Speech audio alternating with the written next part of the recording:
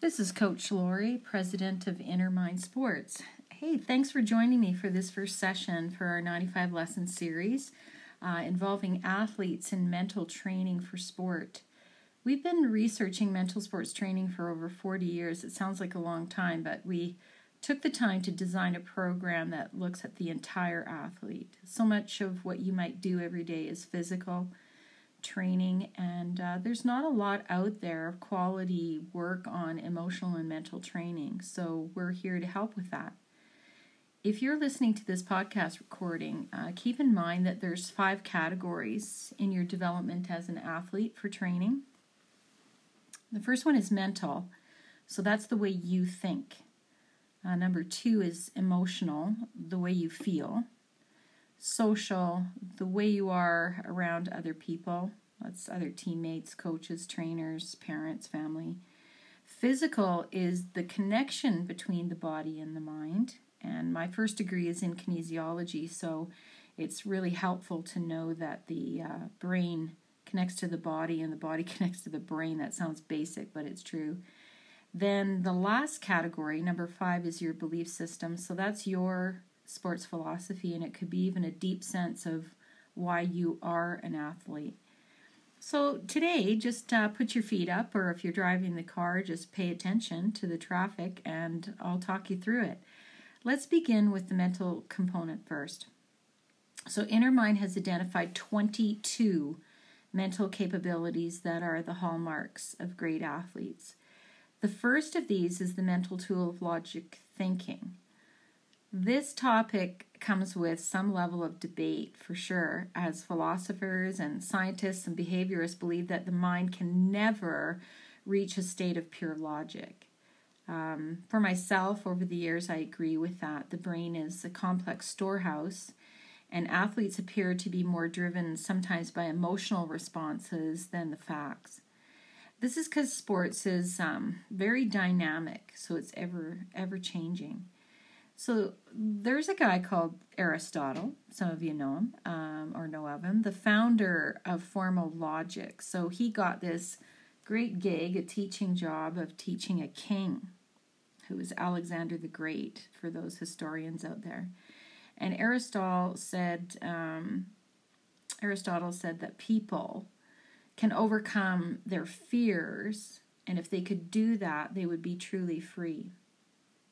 So overcoming fears are best conquered by staying to the facts of a situation. So as a mental coach in sport, I've spent thousands of hours with athletes who are afraid to be themselves, often to push forward in the face of adversity. That's a huge weak point. And I've met athletes who are afraid to make mistakes.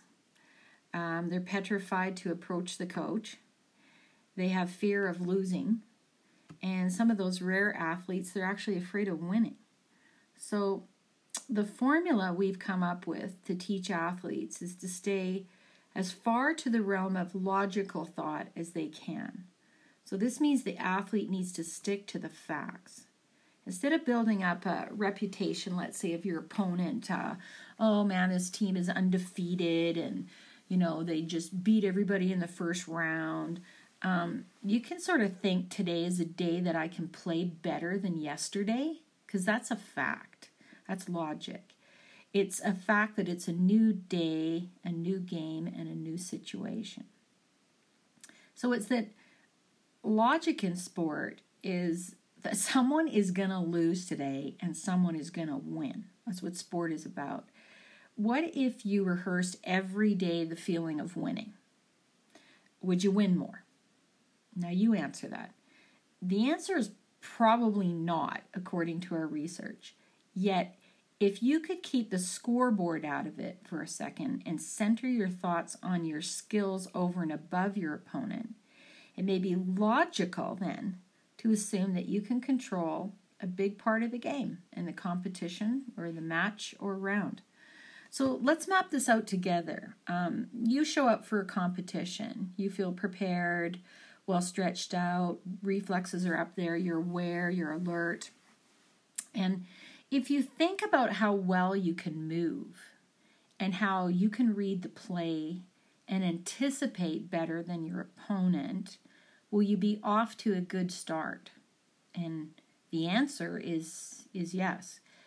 We've witnessed this over and over again. Athletes who are over-prepared and over-hyped and over-psyched will often let that error happen right at the beginning. For you goalies, ice hockey goalies out there, it might be the very first shot and it's a garbage goal, it's in, and the dynamics suddenly change. For you tennis players, it might be fault serves and you just can't seem to get your serve in, and you're just not off to a good start. So it can go both ways. If you think, however, that preparing the mind is about calming it to a point that you know that you're ready, your breathing is very neutral, you don't have any thoughts other than getting after it and just playing the game that you know how you can. You have an ability to reset when you make an error. You don't harbor that with, emotional angst and you're flipping out on the court or you're, throwing your hockey stick or just acting like a goof, right? So you have to think about that calmness is related to logic, and logic is a platform for success. So it's a fact that 2 + 2 = 4. But what if somebody came up to you and said, well, 2 + 2 = 6 today? Well, how are you going to manage that? You can be as prepared as you want to at times, and then things go off the rails. So let's say that you're going to play a competition today of some kind. How do you prepare? What is logical? And logical thought means that an athlete has a routine. So you don't just prepare all over the map and one day you're having a smoothie and sometimes you stretch for 5 minutes, sometimes you play rock music, other times you have an argument with somebody to get hyped up. You have to have a strict routine that is logical, to proceed, because the brain is always looking for information. In fact, the brain is such a structured organ of thought, it's mapped out 100%. But the mind has got 2 spaces, conscious thought and unconscious processing. So let's boil it down a bit. The mind has thoughts when you're awake and also thoughts when you're sleeping. So the mind's function on every one day is to sort out all that information, which we call bytes or bits or junk. So everyday science estimates that you guys out there as athletes have over 250,000 bytes of information, new information. So how do you sort that all out? Well, logical thought says, leave this alone because that doesn't make sense, and take this piece of information and use it. So sometimes you guys have stood on the field and your coach has talked for 30 minutes and it went right over your head and you didn't get one idea out of that. It's better to think about what did that person say at the beginning and what did they say at the end. That's logic. And take those small jewels and use them. So state of the facts, as we said, emotional data is when you're thinking that somebody's thinking something about you. When you're thinking you're not good enough. When you're thinking you're going to lose a game. So mental practice is, what are the facts? The facts are, I'm a great athlete. The facts are, I'm well prepared. The facts are, I'm calm, I'm ready to go. The facts are, there'll be a winner and a loser today. The facts are, I'm going to do my very best and I'm going to walk off that field knowing that that was an experiment today. Every time you play a sport, that is an experiment, and you've got to move on and learn from that. If you harbor things like, I lost yesterday and our team lost last week, and they call it a losing streak, or they call it a winning streak. Well, in my research and my performance behaviors, there is no such thing as a streak. There's just a connection from one game to another of what you've learned. You participate with momentum. And as a team gets momentum, they get internal confidence, an unconscious level that we did really well today. We all played today. Because I guess I'm going to pull my hair out the next parent that says, they need to play as a team. And I just look at that person and go, every human brain is different, so how could you possibly expect them to play in that regard. There's no such thing as a team. But there's something as a sport family, that's for sure. So you take on each other's experiences and strength. And some guy's experimenting with a brand new shot today. Well, you support that. You're up there in defense, containing the play and helping him. There's so many examples I could give you today, but I want you to think about this as we finish this short podcast. Logic and facts are permanent in sports. They're called statistics.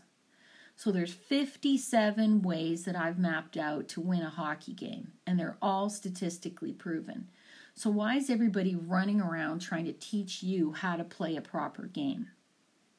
In reality, if we did half of what's on that list statistically, we'd win. So if you've got time today, you might possibly seek out a movie called Moneyball. It's with Brad Pitt. He's a good actor, I guess, and a good performer.